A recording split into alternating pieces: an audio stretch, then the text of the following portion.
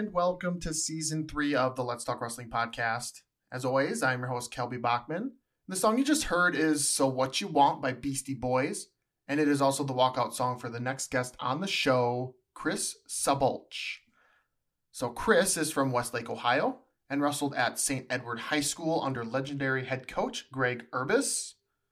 Chris enlisted in the Air Force and wrestled at the United States Air Force Academy, earning team captain as a senior.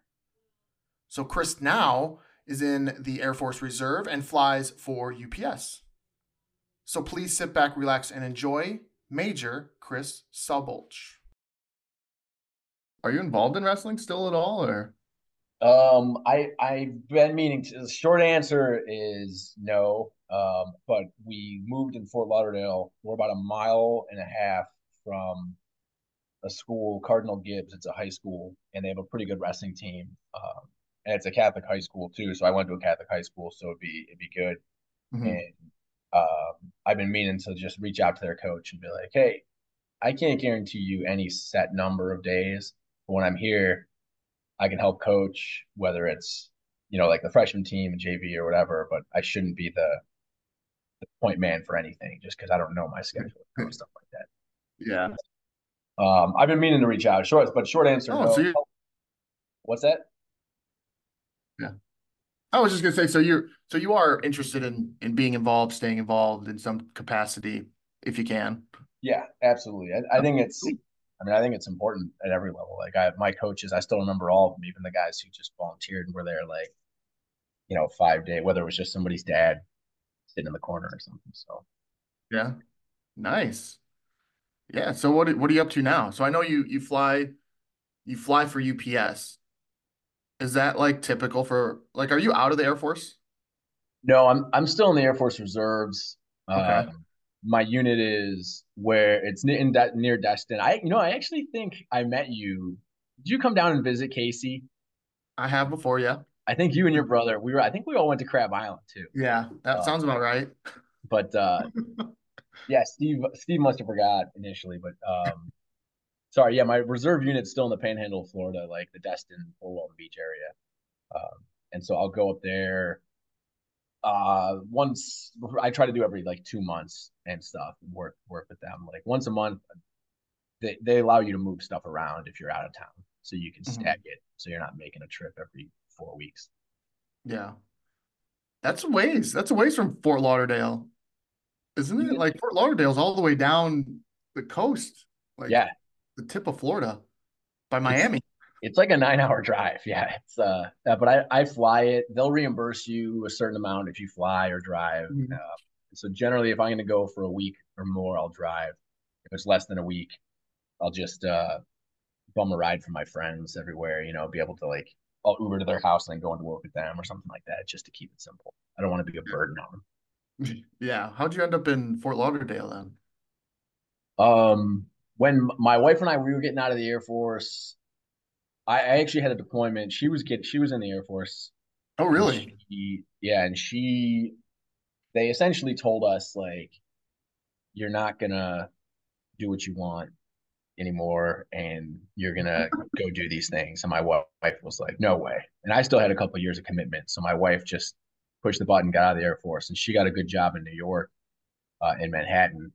And I had about a year and a half left, so I had a deployment, and then some time. So she was up there in New York.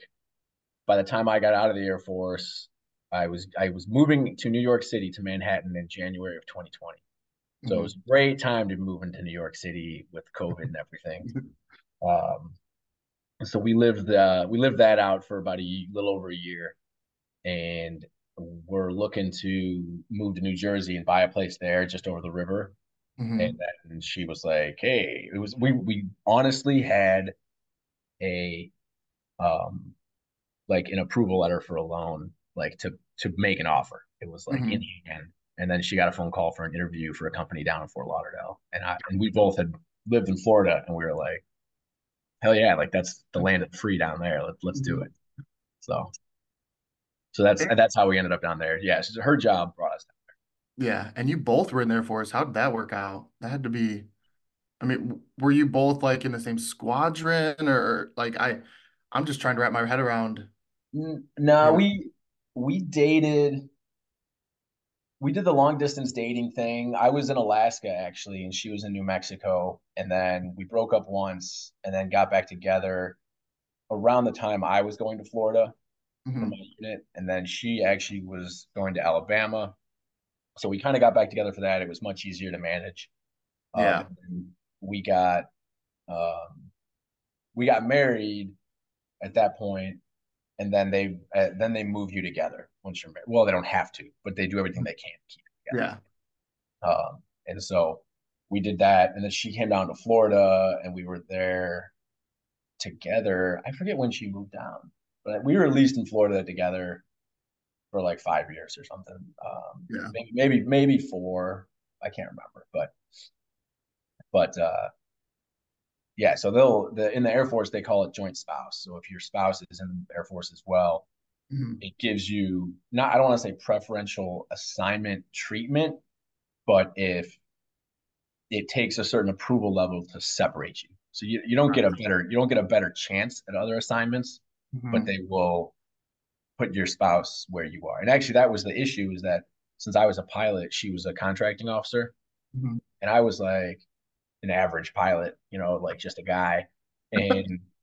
And she was this phenomenal contracting officer, like number one in her area of work and for her age group and stuff. And I was like, well, I can follow her. Like, you guys should Mhm. let her, because if you don't give her the career path that's going to challenge her and and really give her the progression that she wants, like, you're going to lose her. And our commanders and everybody was on board, and then somebody above them was just like, nope, that's not how it works. She follows the pilot, and here's our plan for you. And it was like, okay, well, now you're losing. Now you're losing both of us. So real Yeah. cool, guys. And that's kind of like a fairly common story with people. Like, when you Yeah. hold the cards, when you're coming up on your commitment and you hold the cards, the Air Force is like, they don't know who's holding the cards. Like, Mhm. dude, they could have, if they would have given us one more assignment together, we would have been at the point where they would have had us for 20 years, like Steve. Mhm. I was wondering, yeah. So you're in the reserves now. So you were in for how long then? I did about 13 years active duty. Yeah. Okay. And you were an average. What's an average pilot? Like, I don't like, to Well, me, a pilot is like, come on, like, I mean, I say it like that. I don't, like, I've flown with dudes who I consider phenomenal pilots. You know what I mean? I'm Mhm. like, oh man, but I've also flown with dudes who I'm like we need to keep an eye on this guy. Like, so like I consider myself, like, I'm safe. I can get everything done that needs to be done. Uh, Kind of like I would describe my wrestling career as average too. You know what I mean? Like, Mhm.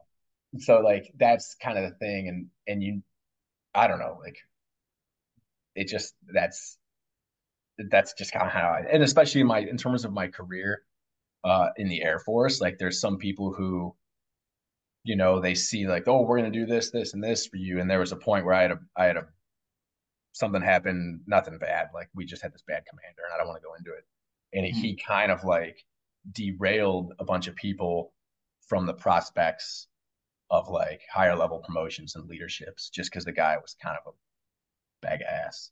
Yeah. Am I allowed to swear? I guess. What's the Yeah, that's fine. okay? Um, yeah, well, let's keep diving into to your ambitions and your hobbies and stuff. Not that piloting is a hobby, but more background about you. I found a media guide from 2007, 2008, I think it was.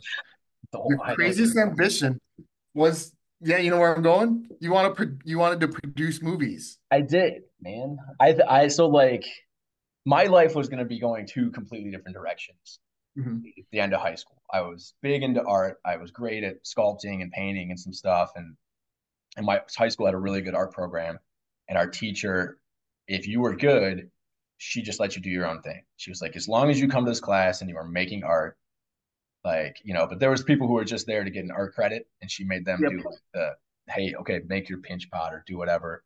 um but like, if you were good, she gave you free reign as long as you were making art. And luckily my brother, he was even better than me, he set the tone, so he Mhm. just went in there and did his own thing, and it sort of like set the tone of like, if you're a good artist, you can go in it. But anyway, so I wanted to do that. And I applied to schools like NYU, Syracuse, like these sort of East Coast, like very liberal artsy schools, Mhm. and then like all the military academies. And there's no like middle ground, Right. like somebody I think it was my art teacher in high school. It's like, well, there's photographers. Like you could be a photographer. And I was like, well, yeah, but I'm not gonna join the army and be a photographer. Like, Mhm. like that's not my, I don't know. It's just that was my thing. I was like, if I'm gonna join the army, I'm gonna try to be a Green Beret, and if I'm gonna join the Air Force, I'm gonna try to do something awesome. Like, and that was like, and then I'll figure the art thing out later. So, but I just always kind of like look at stuff, and I'm like, man, like I could write a pretty funny sitcom, but or something like that. Just a good movie. I mean, I haven't written anything, so nothing to Yeah. show. That's kind of how I think about it. Yeah. So it's on pause for now. Yeah, I would say so. Yeah, but I do. Didn't Stephen Casey just bought a kiln, right? And Yep. so I keep thinking about that. We don't really have a lot of room in the house. I have some canvas. Well, I didn't bring one this trip because I just was overloaded because of the holidays and everything. But I usually bring like a sketchbook or something and draw, doodle, and mess Mhm. around. Yeah. It was funny in that same media guide, Steve's thing said, like, I want to grow old and make pottery or something. Yeah, And that's what he's doing. and it's funny because I listened to the Steve podcast when you had Yeah. and he was talking about. I think didn't you touch on that with him? I Maybe think so. I think you touched on it because there's something. It was fresh in my mind, so you must have. Yeah. He wants to make pottery when I'm an old man. That's like verbatim what he said. And so now that's what he's doing. That's So so awesome, man. yeah. I wouldn't consider him an old man at all. Man, he's young and spry.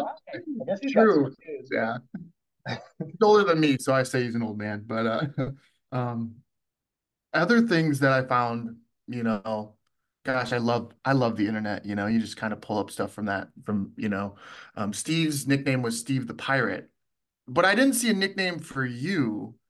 Did you have a man, nickname I don't know. or Like call I've never sign? I thought his call sign was like Nips at one point. maybe it may just like I so the fighter community they do like a naming thing. In the Mhm. Air Force, I didn't fly fighter planes. I flew C-17s, which is big cargo aircraft, and then when I got into AFSOC, I flew a bunch of small stuff, working with some partner nations and things. But I don't know, like in the community outside of fighters, like call signs kind of they show up, like you do something dumb or crazy or whatever it'll happen. Or if you have a name that rhymes or I don't know, sometimes they just show up. Mhm. And I've never really had one that's like stuck. People will just call me like Sabo. It's shortening my last name, but I have one friend in Alaska who calls me Razor Cat. And the story behind that's not even good. We were at a Papa Murphy's, I think, getting a pizza to like go home and drink and watch football. I don't know what we were doing that night in Alaska, but and we ordered it, and we were the only people. It was like they were about to close. We were the only people in there, and this person like wouldn't get off the fact that they needed a name for the order. I was kind of standing there, and I was like, "Well, I'll be right here. Don't worry about it." And they're like, "Well, we need to put a name." Like, and I was like, "Well, just put whatever." She's like, "Well, what's your name?" And I was just kind of like, "All right, if you're gonna make me give you a name, I'm gonna make you say Razor Cat." And so I gave him Razor Cat, and then that was kind of like so him and like maybe 5 or 6 guys call me Razor Cat from my old unit in Alaska, but I wouldn't have an official one. I don't have a name tag with Razor Cat on it or anything. Like Steve probably has a name tag.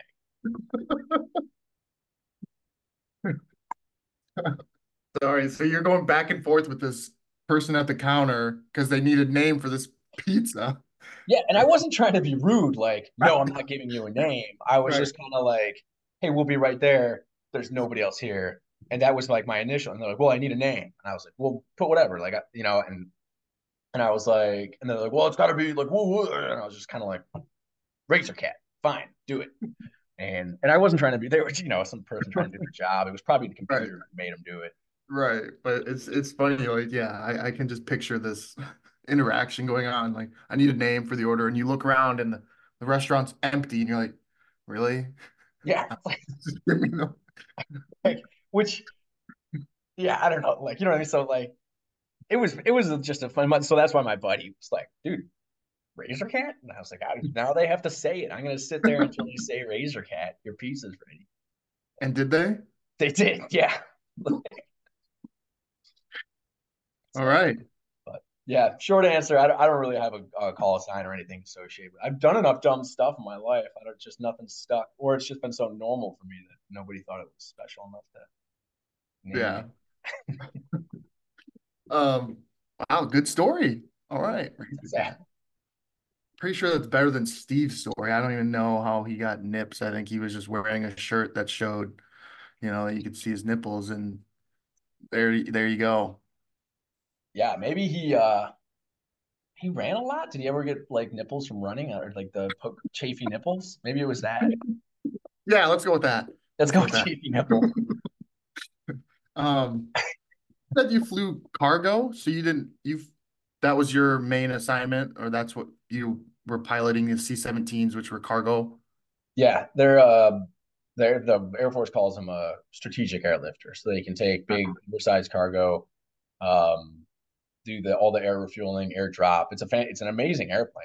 I haven't flown a C-17 in like 9 years or 8.5 years almost, and oh man, yeah, probably nine. And Really? but I've flown a bunch of the other planes and stuff like that. So, but the C-17 is phenomenal. It's like super agile. Like the plane was designed really well, but now Yeah. they work they got worked to the bone during the last 20 years of war. And so my Mhm. talking to my friends, they're like, oh, they're always like, we always have maintenance problems and stuff. I'm like, all right. One other fun fact I have for you. Do you play Scrabble? I do. I'm not like super often, but Okay. I played. We played You played it? last in the summer when we were visiting my parents. Like when I played board games when I'm with a bunch of people. Yeah.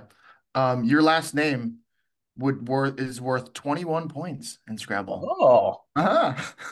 And yeah, that's it's a more proper noun though. You can't use it. It's a right, proper. exactly. Exactly. But I was like, Szabolcs. I was like, that's got to be worth some points. And it is 21. Yeah. Do you do that for everybody? No, because no one has you know, not I don't get unique names like this. So I'm sure there are. I bet there are some pretty, ones that probably have high scoring ones, but Yeah. Steve's might be I think Crozier. his was like 17 or so, Yeah. 16. What's a Z? Z's 10 points? He is 10, yeah. But he has like an O, which I think might be worth one. I think a C, I think R, those are Yeah. B, um, which is worth some points, an A, I think. But anyway, useless knowledge there for you, but I'll anyone take ever it. asks, ever. 21 points. I know now. That's a good fact. I'm gonna start doing that with people, man. That's a good icebreaker Yeah. to like look up everybody's Scrabble name. So one of the reasons we're here is I guess you wrestled a little bit. Yeah. The And so, yeah. sorry, where I don't know where we start. I guess No, you're good. I was just so you wrestled, and you have a brother Chris, or sorry, Chris, you're Chris. You have a brother Nick. Um, did he set the tone? Did he start wrestling, or where did wrestling begin for you in your family? so for both it started I don't know if that was the first year my grade school had wrestling, but my brother was in third grade and I was in first grade. And that Mhm. was when we both started wrestling. It was like he was 2 years older than me. He was like, I'm gonna wrestle. And I was like, okay, I guess I'll wrestle too. Um, and my I remember the first tournament we both went to, like, I don't think I won a match. I might have won one match, but you're a little kid, right? So you just go out Right. there and hug each other and somebody falls over and then you get a takedown or a couple back points. You don't really know what's going on. And I think maybe my brother won the match and I didn't win any. And then my neighbor had a cousin who was a high school wrestler, just a local something. And he came over to my neighbor's house because we were all wrestling at the same time at the same place. not his cousin, but he came over, and we moved all the couches and everything in the living room, and he like taught us. It was like one-on-one, essentially, like basic moves, in the student's living room, and that's how I remember like that was the first thing I remember sticking with me. Like he was like, hey, here's the positions. Even though we were going to like practice and stuff with the coaches, there's like 30 kids running around, like first and third graders or Mhm. whatever. And so you're not really like getting taught too much, but it was like this one-on-one, like, hey, here's how it's gonna happen, and here's what you want to do. And then the next tournament, I remember my brother and I both like took first place. It's just a little kids tournament, but it was like just Yeah. being told how to do it was like, oh yeah. Um, and then we both wrestled through high school. My brother um, wrestled through high school, and then when he went to college, he played rugby at Kent State, and Oh then wow. yeah, and it was actually the end of high school was kind of funny for him because he didn't even like we went to St. Ed's. It's like a big wrestling powerhouse in Cleveland, and they have a freshman team, a full freshman team that does a full schedule, a JV team that does a full schedule, and three varsity teams. But only one Oh is like the team, right? So the wow. all the varsity teams still go to a tournament every week. And I remember my brother's senior year, he had like the best record on the team because he only wrestled 4 matches and he won all 4 matches because he would go to practices, but he didn't want to go to tournaments. He's like, I don't care. Like I'm doing this at this point, just to stay in shape. He was like, I don't care about that. Really? Yeah. So he just was doing the worst part of wrestling. Yeah. Um, right? Isn't that crazy? There's a lot of other ways to stay in shape, but okay. No. And I mean, he's a maniac. He's way tougher than me, and I just remember that was his thing. Like I think everybody we had at least. I mean, even the really good guys. So my brother essentially just went to one tournament, beat everybody, and then was like, I don't want to go anymore. Always had a reason to tell coach he wasn't going or my parents, um I just remember that, and I was thinking like well, like if you look at the program at the end of the year, the pamphlet at the banquet, it's like oh, best. They didn't really throw percentages in there, but it was like 4-0 or whatever my brother had, Yeah. and I remember thinking that. But so we wrestled there. I wrestled.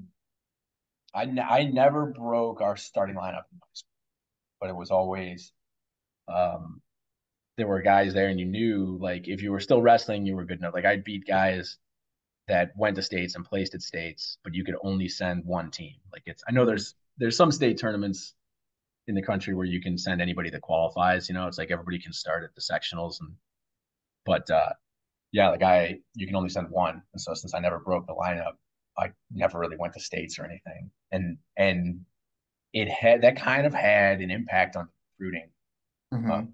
in a way. I mean, there was guys that knew about St. Ed's and were really good, but I remember the Army coach. His last name was Barbie. He literally Of was like, course. yeah.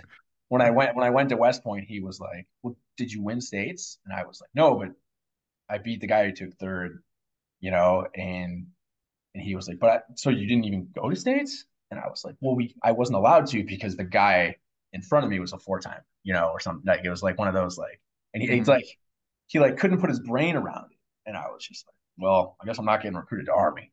Mhm. And so uh, Navy recruited me, and then Air Force, the assistant coach there, Matt Cigarello, went to St. Ed's as well. Uh, Ah, and so nice. Okay. he knew what was up, and he started recruiting guys heavy from the East. He was like their East Coast recruiter, and he actually flew with Steve probably, um, Really? because he went to the Air Force Academy, graduated, and the planes that Steve was flying, the U-28s, out of Hurlburt. Coach was like they call him a plank holder, but it's like he was a guy who stood up that aircraft's program in the Air Force. He was like one of Hmm. the original cadre. So he may have flown with Steve, but if not, they definitely flew the same plane, same missions, did some cool stuff. But and so the Didn't you win coach was there, and over he 100 coached. matches? What's that? I thought you won over 100 matches In high in high school? school. Yeah. Yeah, yeah, yeah. I still. I mean, every year I had over 25 wins. But you That's just crazy. yeah, yeah. Because it's not like you were JV really. That's yeah.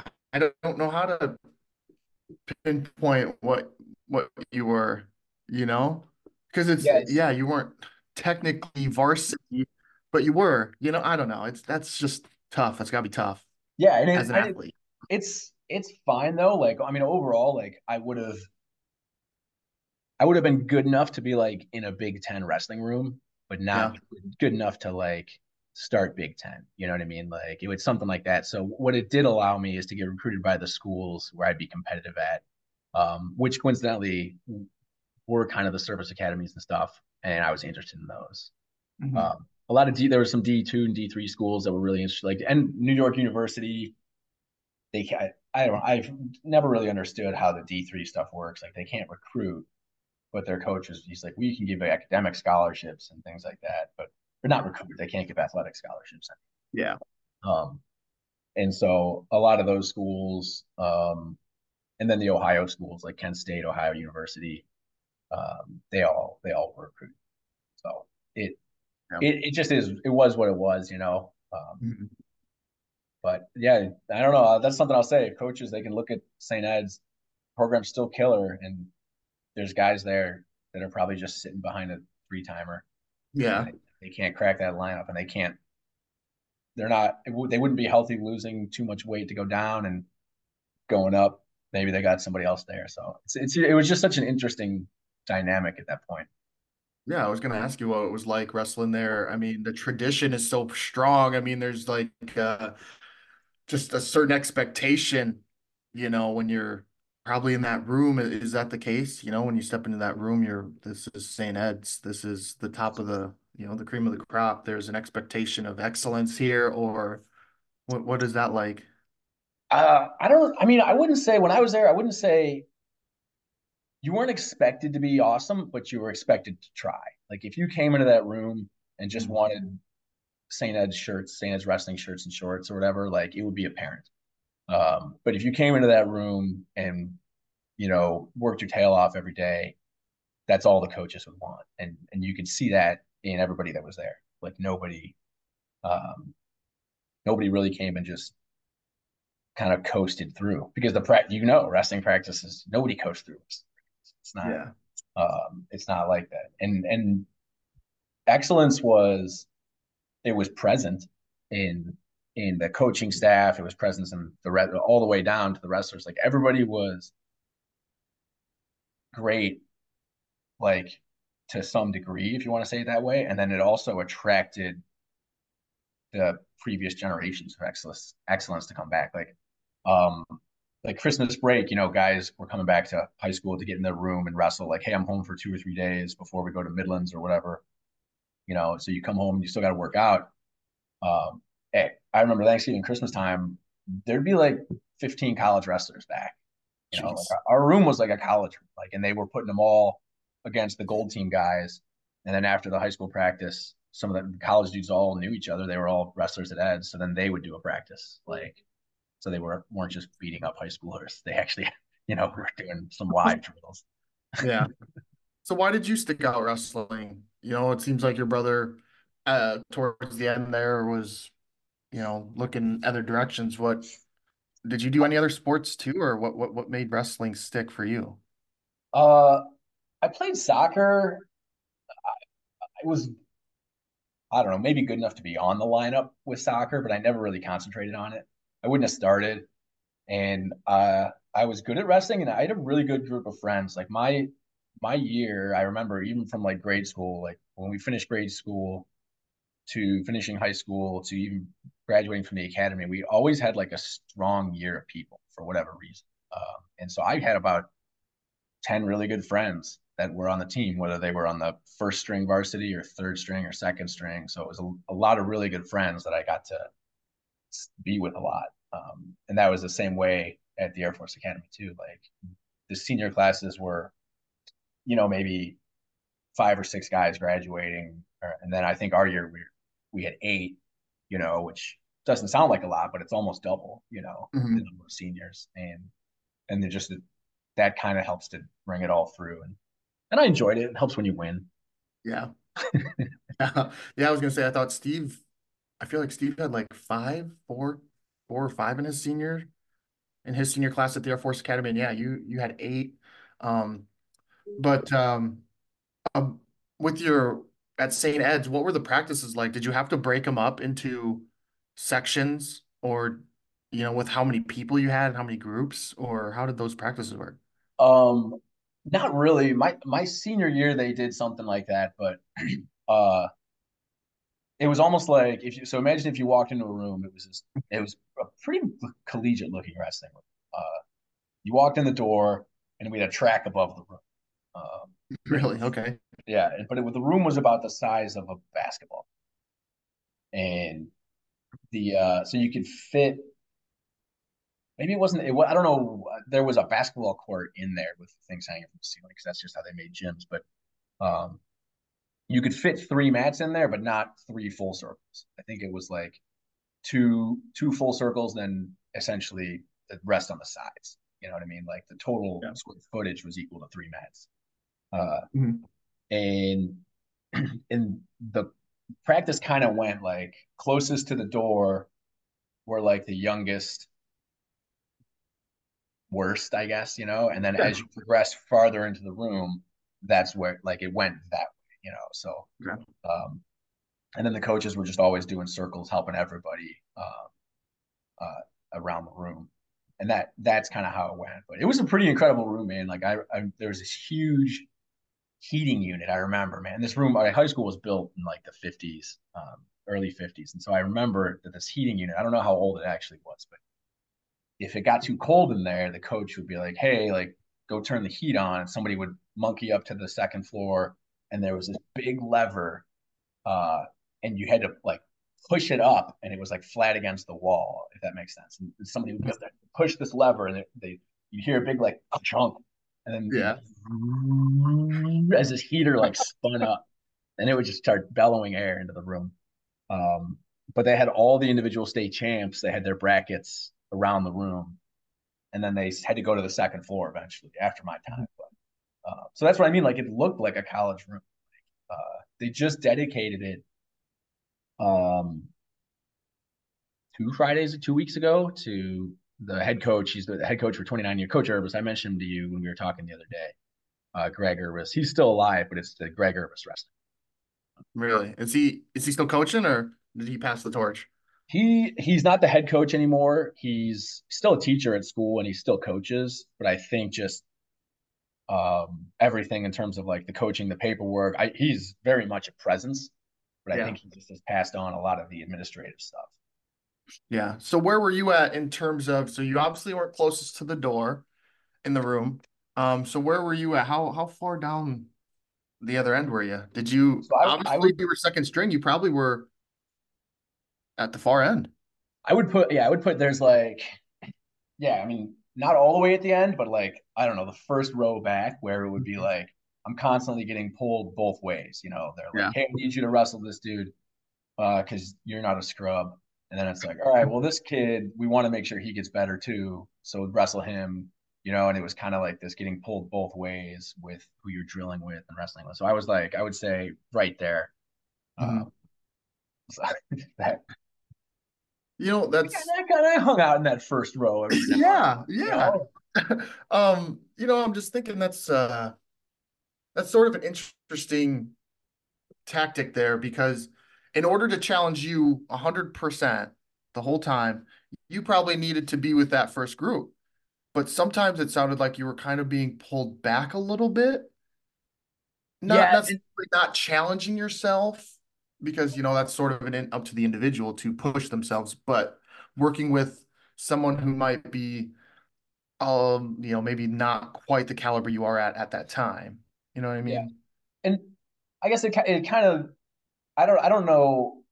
I'd be wrong to say it didn't happen. You know what I mean? But it's how you develop people, right? You know what I mean? Right. Like the strength of schedule makes you stronger. Like you're not going to get better just so they're.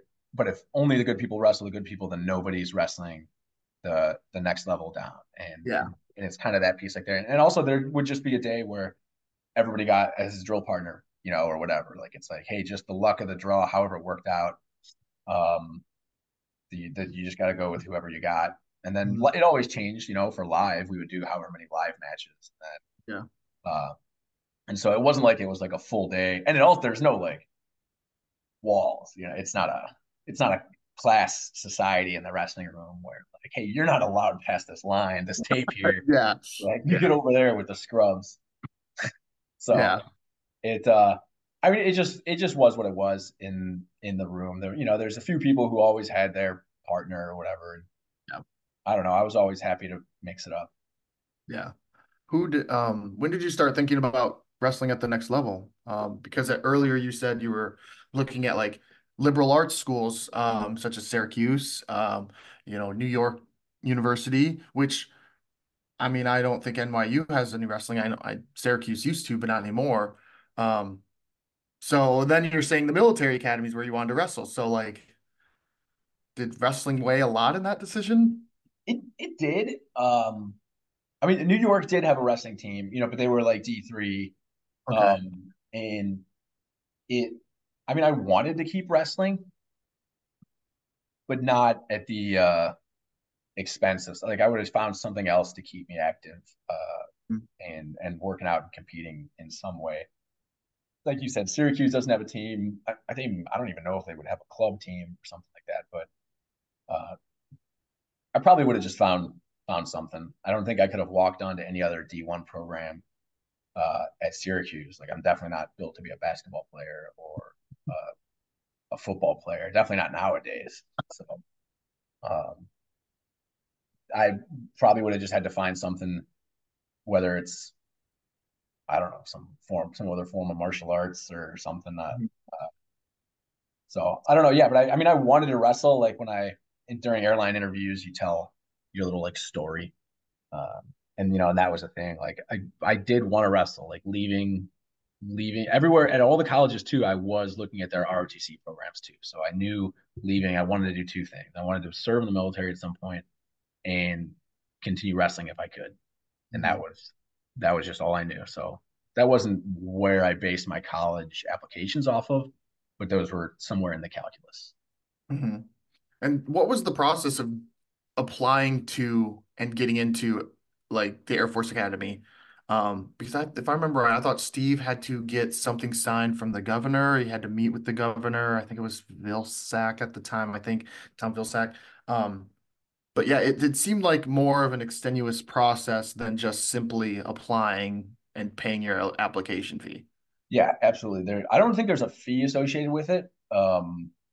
The so the basis is that the number of people at the military academies, it's regulated and mandated by Congress, and so they can only have a certain number of people there at any one time. So next year's class is dependent on how many people are graduating, um, or left for whatever reason. Uh, and then, but you need to be appointed by a senator or Congress.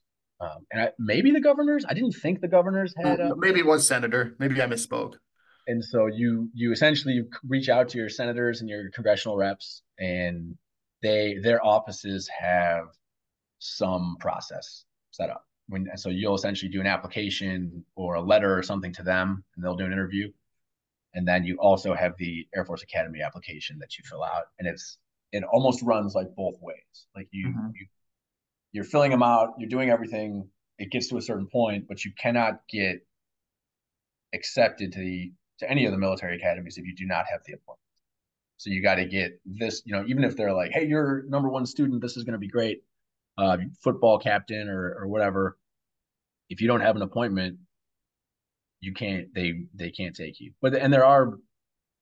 It's not a black and white in the sense of like you do have to have an appointment, but there's places like, I don't know, I'll say like Wyoming or maybe Nebraska. Some senators in Nebraska or congressmen in Nebraska don't use theirs. They get their appointment. They only get a certain number, and if they don't use them all, then they could be like, hey, somebody from the Washington D.C. district or whatever, or somewhere over there where it's military heavy, like Mhm. somebody in this area who didn't get one may be able to just use that one. They're like, hey, we'll give you this spot. Um, Gotcha. so, uh, there's just all these workarounds because they're not going to leave a spot empty. Right. Is the basis of it. Gotcha. So what that had to be, was that intimidating to meet with your senator? I met with the congressional. I actually only Or met my rep. The senators actually didn't even give me the time of day because the whole state's going for the senators. So yeah. you only Yeah. got two, and so your congressional rep is a better option. Senators wouldn't respond to anything for me. I think it was Senator DeWine, um, and but my rep Dennis Kucinich was super cool. He's this squirrely. He was in the news. He ran for president. Um, Maybe in 2008, I think, but he's like short. He's got a beautiful supermodel wife, and he's this short, squirrely looking dude.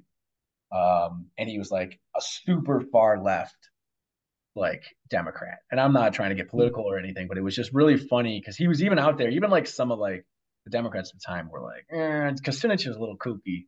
But man, him and his office were so good in the process that like I got nothing bad to say about him. Mhm. I didn't really vote in Ohio after that because I kept moving around, but if he was running, I would have given him his vote just based on like the caliber of person that he was and the Yeah.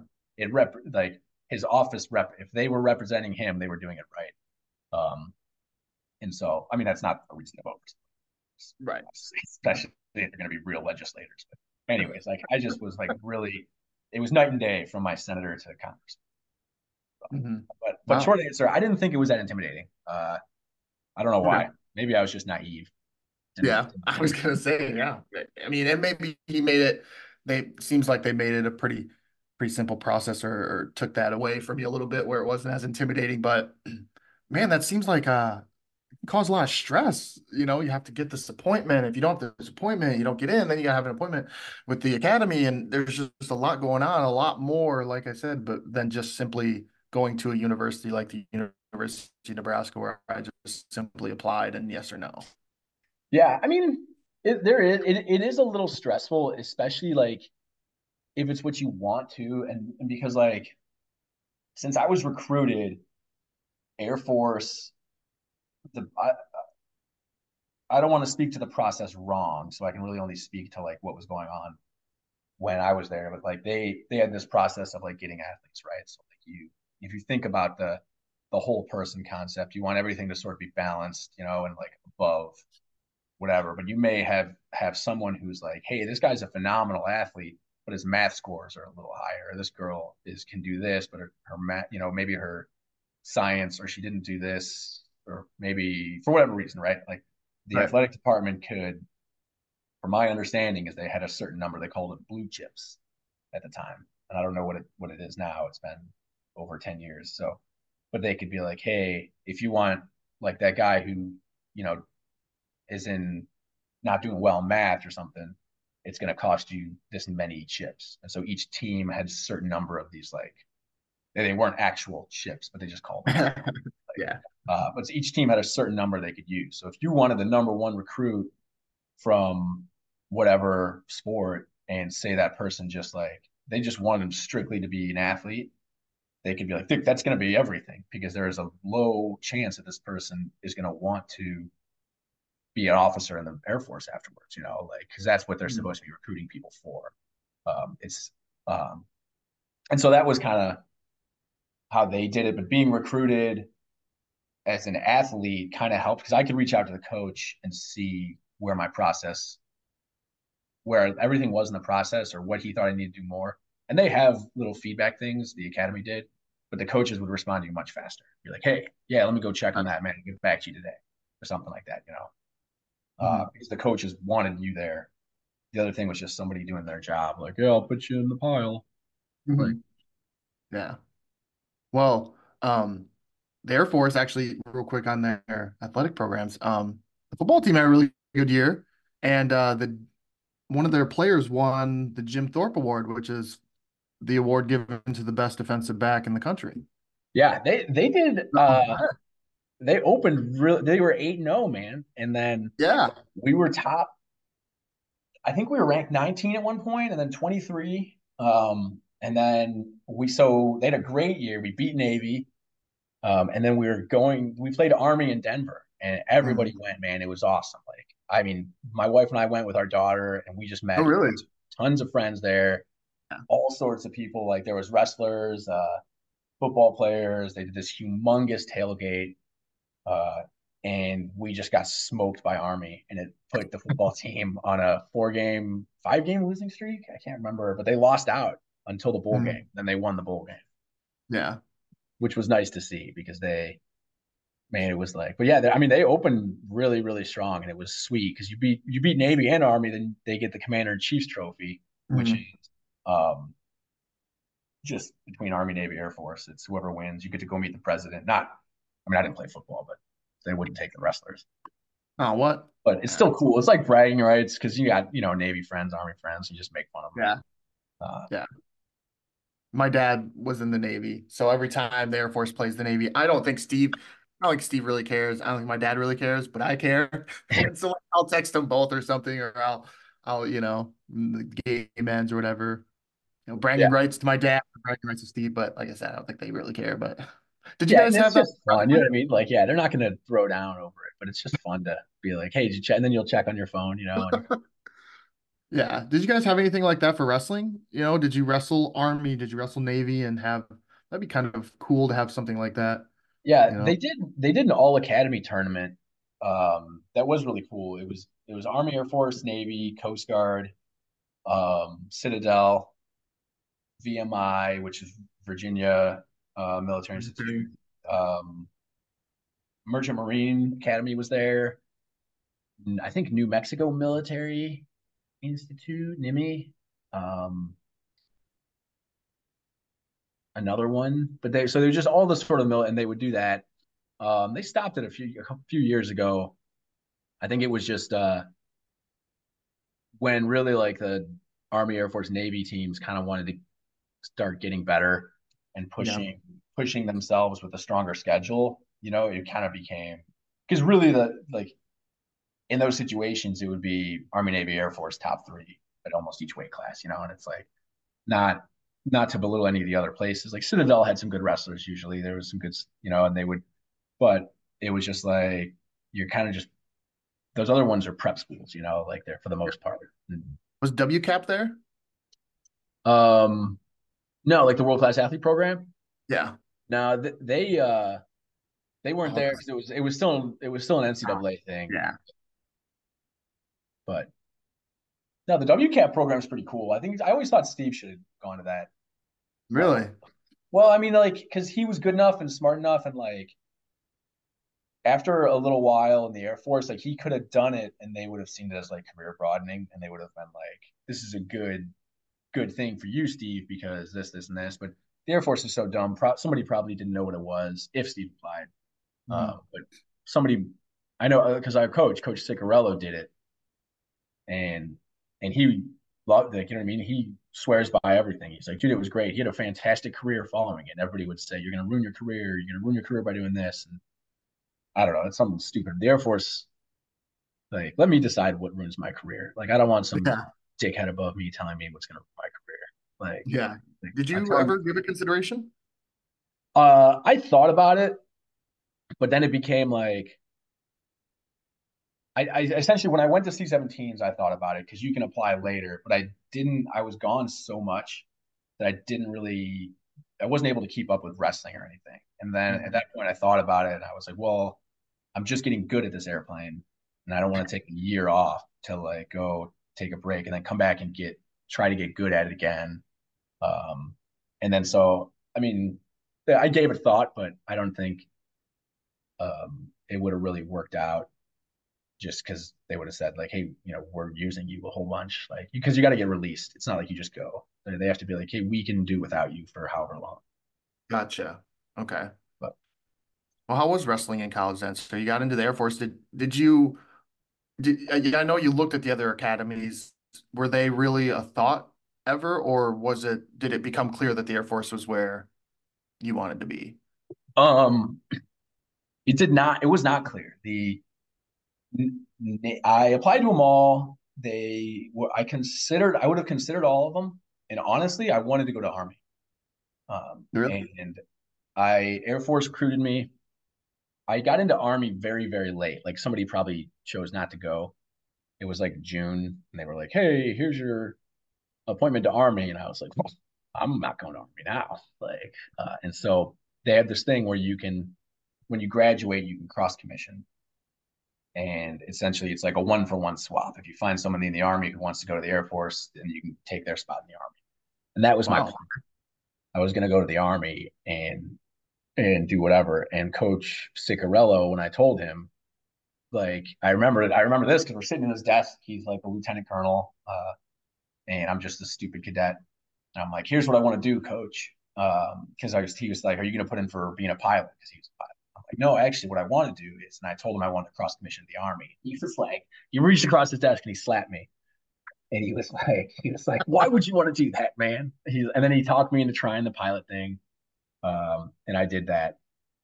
And I don't regret it at all. It was the best choice I ever made. So he literally slapped some sense. Literally. So what did you go to the Air Force for then? If you didn't want to be a pilot, I know there's other things you can do in the Air Force, but I'm just saying, so you weren't planning on being a pilot at all. I was planning on going to the Army after. I was planning on cross commissioning, man, because Air Force treated me best in the recruiting process. And I Mhm. was like, heck, I'll go wrestle for them. Uh, and then my plan will be this. And I don't know if that was my 100% plan, but I didn't really have a plan. Like, if I was going to go in the Air Force, I was going to try to fly, but I wasn't sold on being a pilot. It Mhm. wasn't like my dream.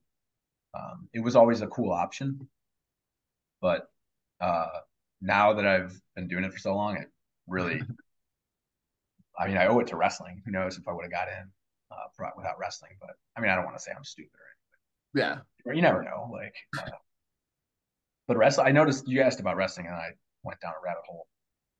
No, I Um, think I kind of directed you down there, but yeah, sorry. no, that's I I I noticed that like you go to college and everybody is high caliber wrestler. Like there are no scrubs, right? Like at the college level, and so your whole room is filled with state champs or state placers or runner up or something. You know what I mean? Like these guys who did really well, and it was eye opening as a freshman just to get the shit beat out of me every day. Like, Mhm. wow, like all I do is just come here and get beat up. I guess I'll just keep doing it tomorrow.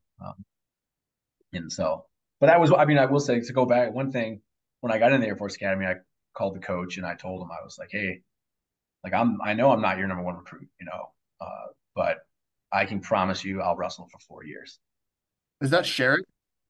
he took over when I was junior. So when I going into my Is junior it year, Wayne Bauman? it was Bogman. Yeah, yeah, Bauman, yeah, okay. yeah. And he man, if he was still alive, he died a couple years ago. If he was still alive, he'd be an amazing guy to talk to. I think he technically might still hold the record for most national titles because he won like sambo, like he won all sorts of titles, man. The dude was an animal, like, and also just kooky in his own way. I mean, everybody's crazy. I'm not trying to call him crazy, Yeah, especially in the wrestling community. but I mean, dude, just without a doubt, the toughest guy. What you should do is try to find some wrestlers like stick some of the old guys that wrestled under Bogman at the Air Force, Mhm. uh, and get some Bogman stories. Yeah. What's They your what's your Bogman story? You wrestled for under him for a couple of years. Well, man, so like the guy was like 74 years old and he would still get on the mat and show us moves. And he had all these wild stories and and this was a reoccurring one is that he would start talking to us and he would show us the move and then he would start talking and he'd be like standing there and talking and talking and talking and we're all sitting there. We just were going live or doing whatever Bogman was doing uh and so we're sweaty and then we're sitting there and now we're getting a little cold, and Mhm. guys are kind of like starting to like move like I gotta stay warm, and then we're just sitting there. Then the lights would just turn off. Like he would be talking for so long and he'd be like, oh, I guess that means I've been talking too long. Get up and grab a partner. 3 minutes live, and you're like, well, now I'm cold, coach. And that happened multiple times, but there was a story, and he told us when he was going to get jumped by these people at however old he was, and it was a fight he couldn't win. He was like, all right, I'm I'll fight you guys. You're not getting my wallet. He's like, you're gonna win this fight, because there's four of you. He's like, but I'm gonna bite a hole in one of your cheeks. And every day somebody's gonna have to wake up and be like, why did you jump that one guy? He's like, dude, I'm telling you, and he ran. There's another crazy story about how like insanely tough this dude was. God rest his soul, like rest in peace. He was running the Leadville 100 and broke his foot on like mile like 60 something.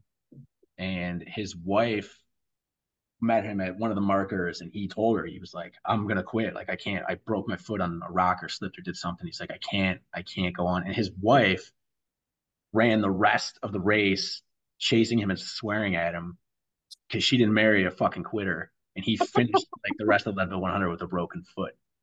Like, I'm telling you, you got to start talking to dudes. Like, Are you kidding talk to me? men. What's that? Are you kidding me? No, That's man. a true story. Yeah, it's a Wayne Bogman true story. Wow. I so I know the Leadville 100 because I the assistant coach there now at the Air Force Academy, Joe Johnston, did it. Mm-hmm. And so I interviewed him and I looked that up and I was like, what's this Leadville 100? And that is one of the like you want to talk about one of the toughest things to do, you Oh yeah, know. So there's a. he 30 miles or whatever, walked, crawled, finished it with 30 miles with a broken foot. My God. I think there's a picture of Joe in the wrestling room, or there was when I was there. Like he was coming over some peak on the Leadville, and he's like holding his hand up and like smiling. Yeah. I just remember that picture. It was in the room. I don't know what's in the new room, Mhm. but yeah, man, you gotta. I talked to Matt Sicarello. He knows Steve really well, and like our generation of wrestlers from the academy, he recruited us all, and he'll he'll tell you some Wayne Bogman stories, especially because he was an assistant coach with him, and he wrestled under him, and like, dude, toughest man I ever met in my life, like, without a doubt. That's including like the hitters in the military and stuff, like. Mhm. And he was in the military. He was in the Air Force, but he just did the wrestling stuff. I don't know what his actual Air Force job thing was, but he at one point was in the Air Force. I think probably it was like draft era, I would bet. Mhm. Would you consider yourself tough?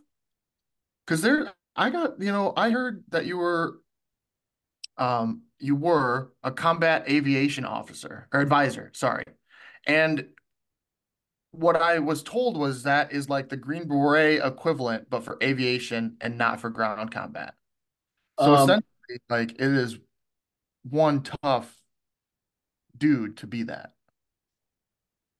yes and no. I just short. I consider myself tough, but like I don't like the toughest people don't say they're tough. You know what I mean? Like the Right. toughest people, they just kind of know it, and that's not why I don't like. There's tougher people than me out there, but um, I think toughness is based off what you can handle and kind of balanced with what you can dish out, right? Like it's not one or the other. Like you're not tough because you can throw a good punch. You're tough because you can be tough and do tough things and get past tough times. But so the combat aviation advisor community is it's a selective community in the Air Force that we do. So I guess I'll describe it like this: to say that we're Green Berets is a gross injustice to the badass Green Beret community, because those dudes, there's a lot of tough like mothers in that community, and like Mhm. and there's these 11 functions of special operations, and the Green Berets do all of them, and the functions are like I can't list them all off, but they're it's like direct action, which is like the SEALs and Delta and the hitters, like those guys kick in the doors. And the Green Berets can do all these 11. They can do direct action, anti proliferation of weapons of mass destruction. They There's like a sort of a civil affairs piece to it, like, but they primarily what if you think of Green Berets, what they do now is like foreign internal defense, security force assistance, and like so it's building the capacity of our partner nations.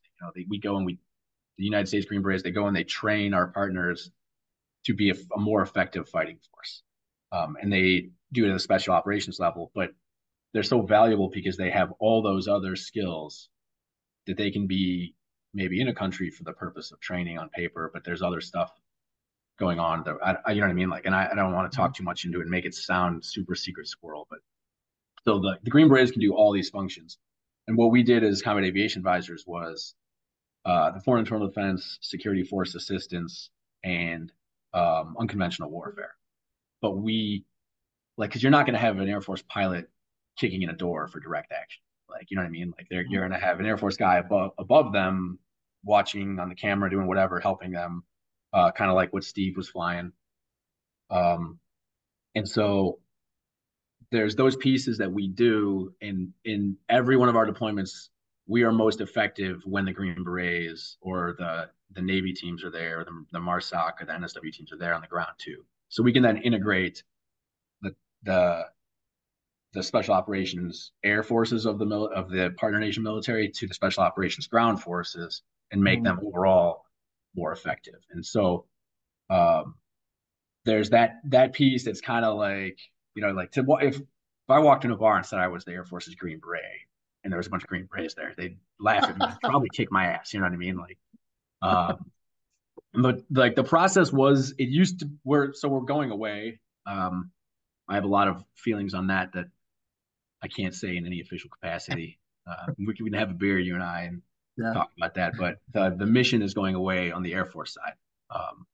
The leadership says that the capability of supplying those functions will remain, but the mission within our squadron and the term combat aviation advisor is going away. Um, but the unique thing that we did was that we could run missions. So there's all these different levels of advising in the military, and I like to think of it as one is like, hey, we're going to help you run your your staff functions, like the nerd stuff. Mhm. And then the other one is like, hey, we're going to help you. We're going to teach you within your borders how to operate, like how to shoot a gun, how to take off, how to land, how to just do this stuff. We're going to train you. And then so there's these different levels of advising, and one of them is assist and accompany. Well, those are two different ones, but like the highest levels are assist and accompany. So we could accompany a partner nation on their missions. We're the only, by Air Force doctrine, we're the only unit that is allowed to do that. So we can get on, like in Afghanistan was a good example. Like we were getting on Afghan tailed airplanes, flying with the Afghans, executing Afghanistan's missions, which were parallel with ours, I guess you could say. But um, we were sitting in the seat with them doing that, or and so we can do those things. In There's just other countries, good examples that it's just imagine it just makes it a little more legal in terms of the world. Like, hey, they may not know how to operate all the systems, or may not be as precise, or maybe just need a little bit more instruction or something. So we can go up there to ensure the precision and the success. Or if there's Green Berets on the ground assisting and accompanying the guys that are on the ground of the partner nation, then what it does is it helps to eliminate some of the risk by putting Americans above as well. You can say, hey, Mhm. like if there's a miscommunication or something wrong, um, we can help to clear the air and say, here, this or that, but ultimately it's their airplane, their mission. If that makes sense. So Yeah. we're doctrinally the only Air Force entity that could do that. Gotcha. So yeah, so basically you would help and aid where needed and to sort of bridge the gap at times, if you will, if needed be, you know. Yeah, and Like I you mean, weren't carrying out your own mission or you weren't carrying out their missions for them. You correct. were, you were simply there We to, Yeah, yep. accompanying them, or like there was an example of like a country where we'd given them some precision munitions. This was before me, but we'd given them some precision munitions, but they would be launched from their aircraft and with their pilots pushing the buttons and things like that. But like our pilots that flew with the guys held the codes because like it was like, okay, like once the target was verified and everything was good, we could confirm in the back seat or whatever, like, yep, like, hey, you can do that, because we didn't want it being used against the wrong people or accidentally done something, and then all of a sudden there's a bad look for the U.S. government, or who knows what the media would Yeah. say. Um, Yeah. things like that. For right when I got to the unit, the world was big on helicopters rescue. So we had a bunch of helicopter guys who were that was what other countries wanted. They're like, if we, because pilots are an investment. So if our guy goes down, we want to be able to save him. If something else happens somewhere, we want to be able to save our people. And that was a huge push. And the squadron did an amazing job helping countries all across the world like develop their helo capabilities, their rescue capabilities. And then as I got to the unit, what people wanted were eyes in the sky. They wanted a plane with a camera, so they could help their guys from the ground with eyes in the sky. And then it's evolved to more of a precision, an eyes in the sky with a precision strike capability. Okay. So who knows what it's going to be? I think UAVs and UASs, like the unmanned stuff, the drones, really are the next logical step. I hate saying stuff Yeah. like that as a pilot because it's not cool or sexy, but Yeah. it it buys down the risk, and they're just getting much cheaper, like drones and stuff. Yeah. You know, I'm listening to all this and I'm like, I can't stop. I can't help but wonder, you were a biology major in college, and I don't know where biology fits into any of this. So, I what, can give you a little corner that it fits into. really? Okay. Well, it's a good question, man. You're good at this, by the way. Like, do your homework. I appreciate your professionalism and all of it. I'd have fun talking with you regardless. Uh, um, but so same thing. Like I think coming from the Air Force Academy is the only commissioning source where you don't need a tech degree to become a pilot. Like in everything else, you need like an engineering, math, science, some science degree. So Gotcha. Okay. Yeah. Yeah. there's probably people flying planes with like humanities or like a social sciences degree or something, right? Like, uh, but Or in your the case, a biology degree. yeah, exactly. And in pilot training, they do you do an aerospace physiology segment. And you learn about all like the just the aviation sort of air sicknesses like hypoxias, things like that, like the pressurization, all those things, and how it affects the body. And I took a class on that, and it really helped me because for some people they were just hearing about that stuff for the first time. Mm. And from a biology perspective, I was like, oh, this is all really familiar to me. Like I can now understand a little more of what's going on with the partial pressure of oxygen and how it's getting into your blood and when you get higher in altitude and all these differences and like what's physically happening to the body. Like so it helped me there. I'll say that. All right. All right. Where did that major even come from? Um I throw something that I just was interested in it, man. It's interesting. The I thought it would be a way to not close the door in case I ever want to go into the medical field. It's not a dream of mine, but it's interesting to me as well. And ultimately, it's the first step in understanding yourself or me. Like biology is like, Mhm. hey, your liver does this, this does this, this is how getting high in altitude affects your body, like, but then you take that to the next step, right? And chemistry is the next step of like, here's what your liver's doing when it releases, when it's dissolving the toxins or metabolizing them and doing all these things. Like, here's how it's happening with molecule transfer and this and this. And so then you take it to the next step, you go into like physics. And so to me, it was just the first step in understanding me. Um, and Gotcha. that's kind of like if I didn't really know. It did help that I did really bad in my Calc 3 course, so I wasn't allowed to be an engineer. So I was like, well, I guess I'll just go to biology. Yeah. Biology, the extent is for me, um, well, not the extent, but I know that the big thing is the mitochondria is the powerhouse of the cell. I just saw something of a funny like reel or something about the mitochondria. You were a man of many, many interests, you know. You want to direct a movie, you fly for UPS, you were really art, you like the arts. You studied biology, which has nothing to do with any of these, but you wanted to open that door. When I was looking at that media guide, like I said, you know how many hobbies you had listed? Running, lifting, sculpting, drawing, painting, hiking, and reading. 7 hobbies I don't listed. run too much anymore, but But I'm just like, man, if you asked me what my hobbies are, I'd be like, gosh, I don't know. Watching TV, watching sports. Like, you have all these I watch plenty of TV too.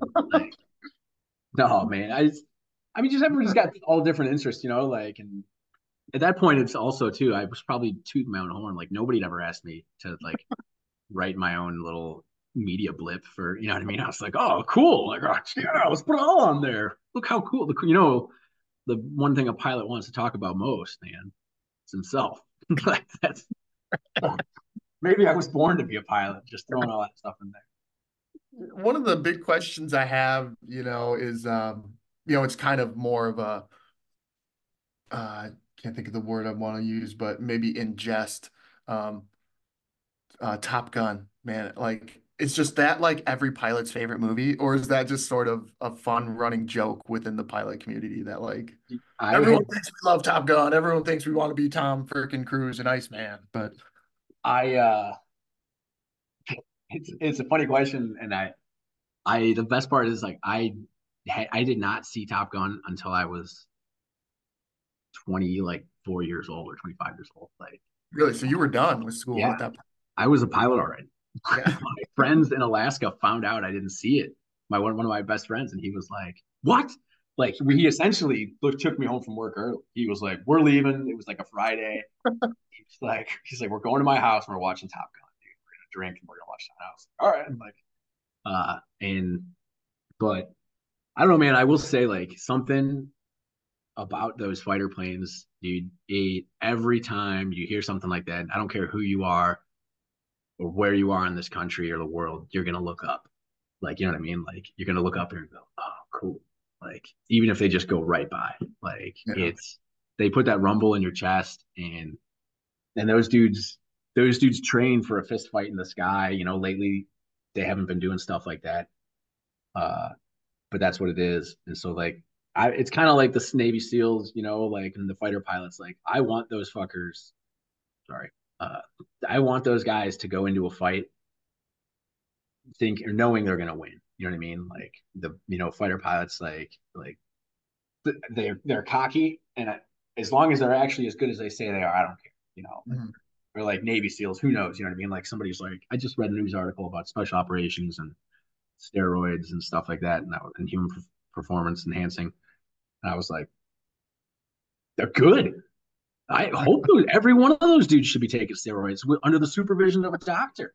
Like, make every one of them as unstoppable as possible because we use them in situations where they have to win. You know what I mean? Mhm. Like, imagine if you just sent a bunch of like total goobers to go get Osama bin Laden in Pakistan. We essentially invaded Pakistan when we got Osama bin Laden, right? Like, you can't go in there and be like, well, hopefully we win. Like, you have to go in knowing you're going to win for stuff like Mhm. that. So, but Top Gun, yeah, and like it's a great recruiting tool for Navy and the Air Force because it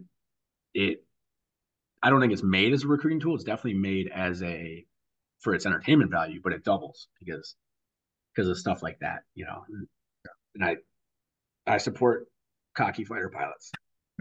Most of them, Did some of them are my friends. A lot of them are you my friends. do you get that feeling? I used to for about a year and a half, 2 years almost, I climbed cell phone towers. Okay. So like I was climbing anywhere from 300 to I climbed 1,000 or 1,200 foot cell phone tower. So I was way up there. Um, and the first couple times, yeah, I got those butterflies. I'm like, this is cool. This is Yeah, cool shit. Okay.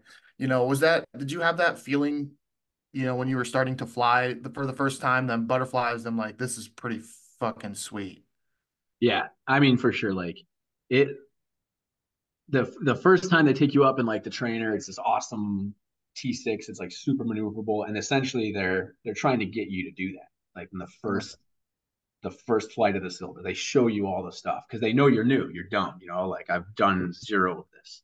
And most everybody at that point has done zero. And so they take you up there and they want that. Like I remember I went with this. His name was Dave Hedger, and he was a colonel at the time, lieutenant colonel. He was a really cool guy. And we went up, we did all these loops and all this stuff, and you just come back with a freaking smile on your face, and you're like, "That was awesome!" My God, he's like, "Yeah," and he showed you the actual procedures and steps for the maneuvers, and it's supposed to inspire you, like every now and then somebody comes back and they're like, "I got sick and I don't want to do this anymore," like, but then you land and you're like, "All right, now you got to study because we're going to ask you all those questions tomorrow and you're going to have to start doing those things the next day." And you're like, "Oh crap, like I can't just go up there and have a circus ride every day."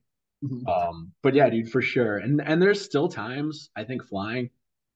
I was just telling somebody one of the coolest approaches I've ever done was in Alaska in the C-17. I was flying with this really experienced instructor, and we were coming over the mountains. And in Anchorage, my base was in Anchorage, and we were coming over the mountains heading west.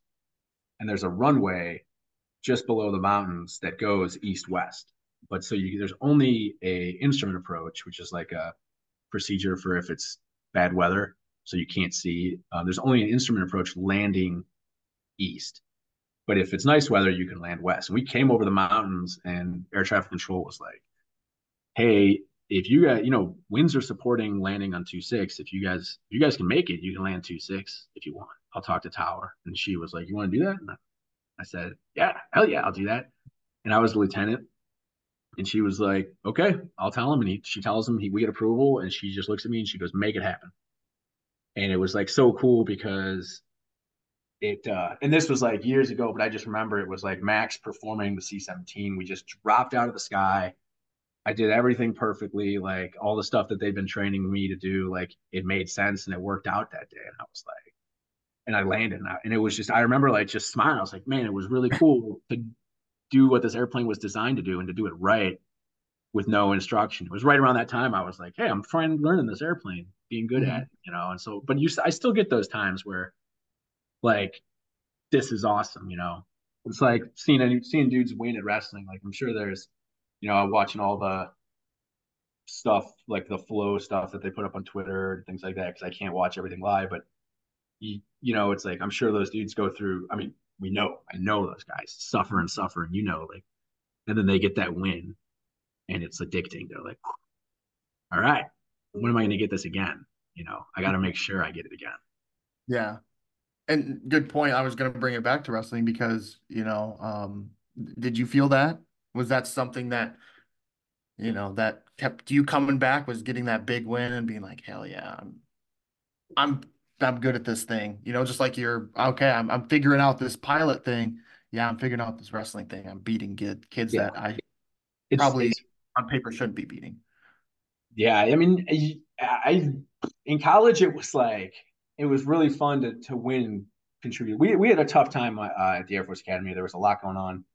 Coach Bogman was, I think, at the time getting kind of a little too old to maybe be coaching, and then Coach Sherritt hadn't had a chance to really build the team up and get us to where he wanted us. So we were in this like nebulous middle ground, Yeah. and we won. Like so, just winning and anything at all was really, I shouldn't say it like that. It makes it sound like we lost everything, but like winning Right. was like really exciting. And my senior year was like a dark horse year for us. Like nobody expected anything from us, and we sent 5 guys to nationals. And until recently, that was the last time we sent 5 guys to nationals was like 2008. And so it was like Steve went. We had a sophomore at the time, Tyler French. He'd be actually another good guy to talk to. He's cool. I think he was in Steve's Looks wedding. I think he might have been an usher. and then a couple of Jake Devlin, Tony Dorward, and Jay Kriegbaum. These guys all went to nationals, and it was like nobody was expecting that. Like we were maybe going to get one, is what we were hoping for, and all of a sudden we're sending 5. Yeah. And that was like it was just so cool, like the feeling of like that.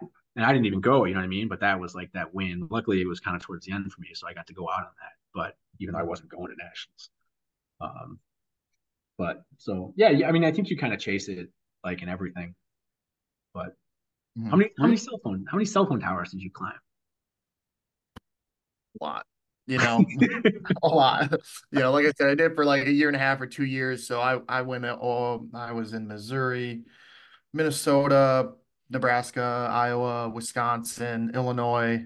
Did you keep getting? Was there some of them where you got to the top and it was like I know you said the initial ones, but afterwards, were there some that were like so difficult or whatever that you were like whoa? Just so some of them, like like the radio towers, those were the really tall ones, for radio stations and whatnot. That'd be pretty cool. But yeah, eventually did get a little stagnant where you're like, can I just get to the top and just do my job? And, eventually, yeah, you look out and I don't want to say it all looks the same because it doesn't, but you're not blown away with what the view is. You're like, okay, yeah, this looks nice, but whatever, So yeah. Were you on the same team as like Bridger, Lord, and I think he had That's a Zach. brother and Zach? Yeah, they Zach were Lord? they were a year ahead of me, so 2 years out of Okay. Steve 1 year. Okay. That I was thought I like, remember those two kids being tough. dude, they were really tough. And like so it's funny, like I didn't start a match for the first team until my senior year of the Air Force Academy, and that's including high school. You know how I said like I never started in high school, like so I Yeah. just kind of was like just getting beat up. And Bridger and Zach, um, they were those two. Talk about tough people, man. Like they would just keep working and working and working until they died.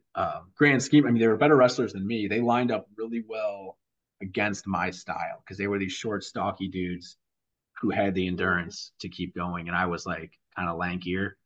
And so Mhm. I had a tough time wrestling them. They beat me a lot.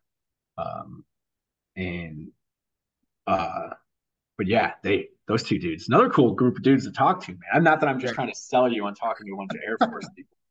Uh, No, to be honest, Sam Barber kind of did that when I talked to him, Coach Barber. Geez, I don't know. Was he there when you were there, Coach Barber, or was I he met there after? Coach. I met him on my way out. So he was just getting hired, and I think I was talking to Coach Sherritt in his office, and either Sam walked in or he was going to meet him at the gate or something. I went with him, uh, and so like I met him there. I met him a couple times when I go watch Air Force. Uh, where I went to, were they at Hofstra? They were somewhere, and I think they were in Hofstra. Yeah. Uh, and I went to see him a couple of years ago. So I didn't wrestle for Coach Barber, but I've met him. Gotcha. You just said, wrap up here, but I want to end on a really good, awesome high note. You said you made the team, you finally cracked the varsity lineup as a senior in college. I mean, that had to be just an awesome experience and a great way to end your career as, you didn't, like you said, you didn't in high school, you didn't at all Yeah, in college, and then here comes your last year. And now, after all this years of being beat up, putting in the work, here you are, the starting 149 pounder. yeah. That I mean, it was cool. It kind of made it all like a little bit worth it. Like I said, when I talked to the coach at that one point, I was like, when I got it in, I was like, I'll give you 4 years. Like Mhm. I can promise you that I'll show up every day and I'll work my hardest.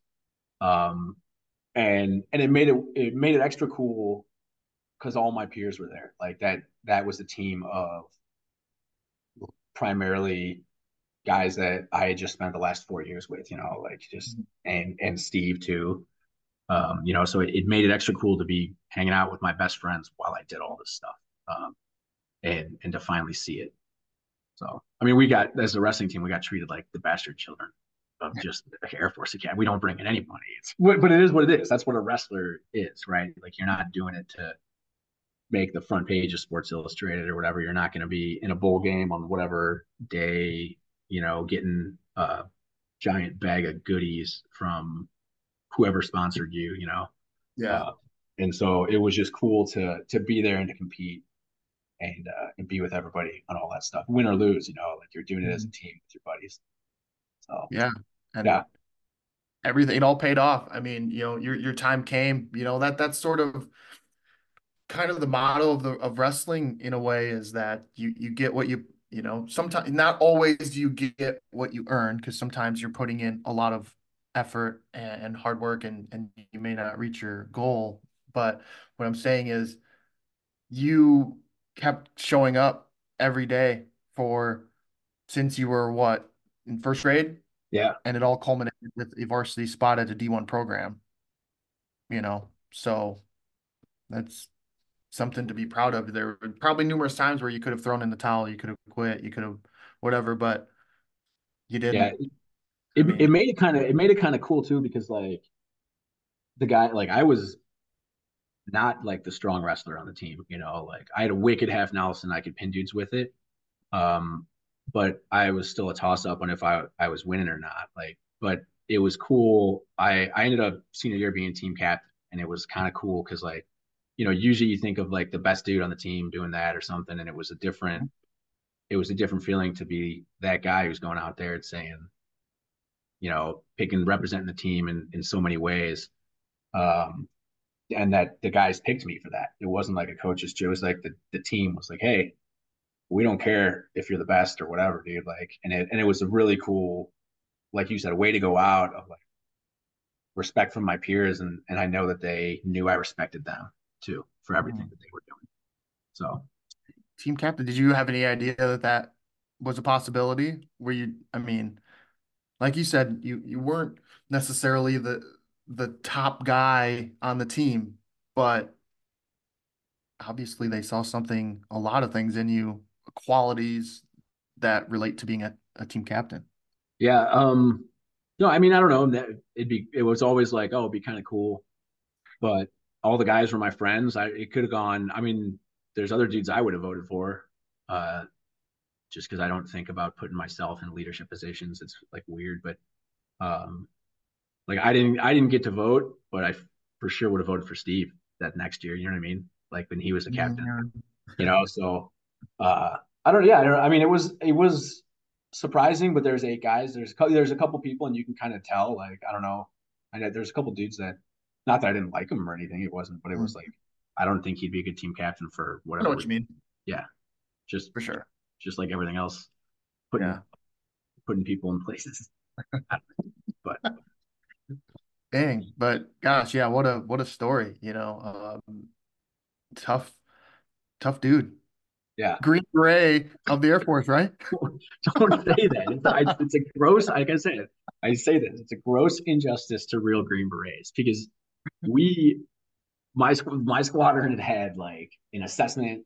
We were selective, and then it went away, and then we were selective, and then it went away because of money and stuff. So there were some scrubs, man, like that, and it's a mental piece, that stuff, because you have to be able to work with a partner nation who has very different cultural, like we live with them, we work with them every day and stuff like that. It's not like I just get in the airplane and go. I mean, and some of these guys I still talk to in all the countries I mean, most of them I still talk to, and so like you have to be there mentally. The guys will get psych evals and stuff. But anyways, like I'm saying, like not a Green Beret, far from a Green Beret, but there's Okay. I just don't want anything going on the internet, and all of a sudden there's this Air Force dude saying that he's a Green Beret. So we overlapped a lot of mission sets with them in terms of the building partner capacity and foreign internal defense stuff like that. So, and it was actually Got good it. because a lot of times they didn't know we existed, and so all of a Yeah. sudden they find out, and they were like, "This is actually great because we've been trying to get these guys to figure out the airplane thing for," and they're like, "Are you guys new?" Like, "I've been doing this for about 35 years." They're like, "Oh." Last thing I guess is if my package doesn't arrive from UPS on time, who do I contact? Do I get a hold of you? Hey I man, mean, I can look for it. where's my, It's in the back. where's my package? Do you I'm have to just wear the brown uniform too while you're flying, just like the I, guys who are driving around the UPS here? Do you have to we wear the we brown have suits? we have like the nerdy pilot outfit. I call him a pilot. My wife and I joke around. I'm gonna put on my pilot costume because I go and pretend to be a pilot for a few days. Um, but the pants are brown and the coat is brown. But Okay, but it's sweet. like a dark. It's like a dark. It's not quite as brown as like the drivers. It's a little darker to just look more piloty.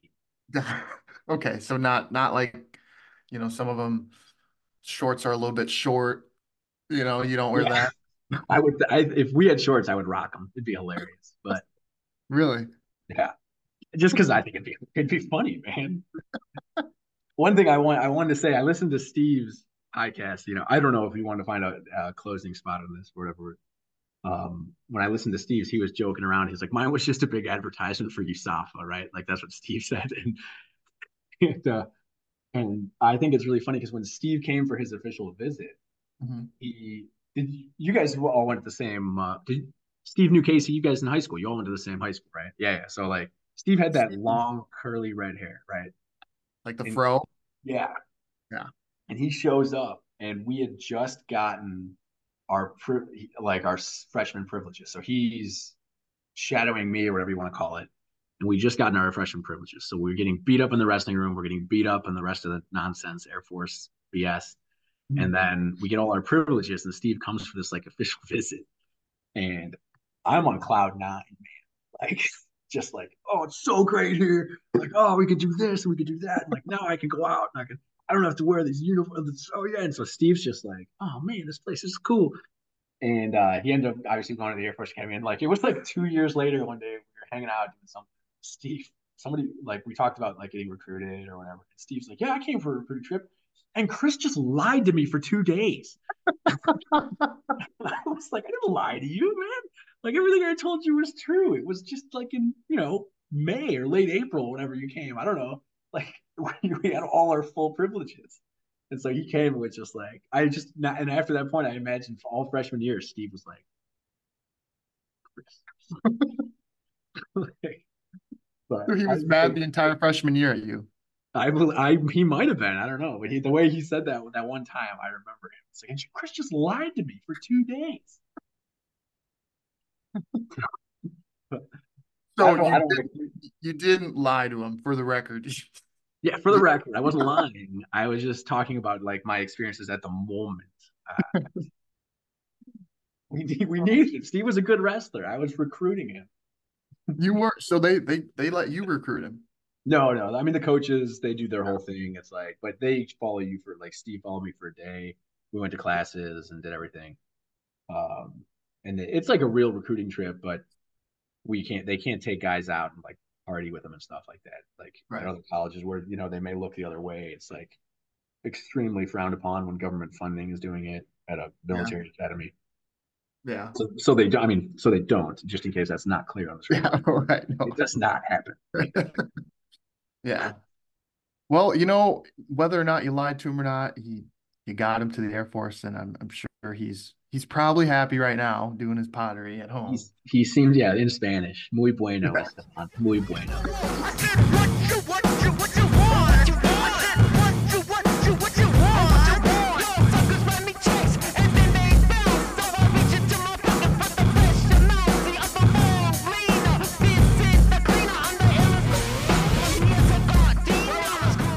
Thanks again for listening to this episode of the Let's Talk Wrestling podcast.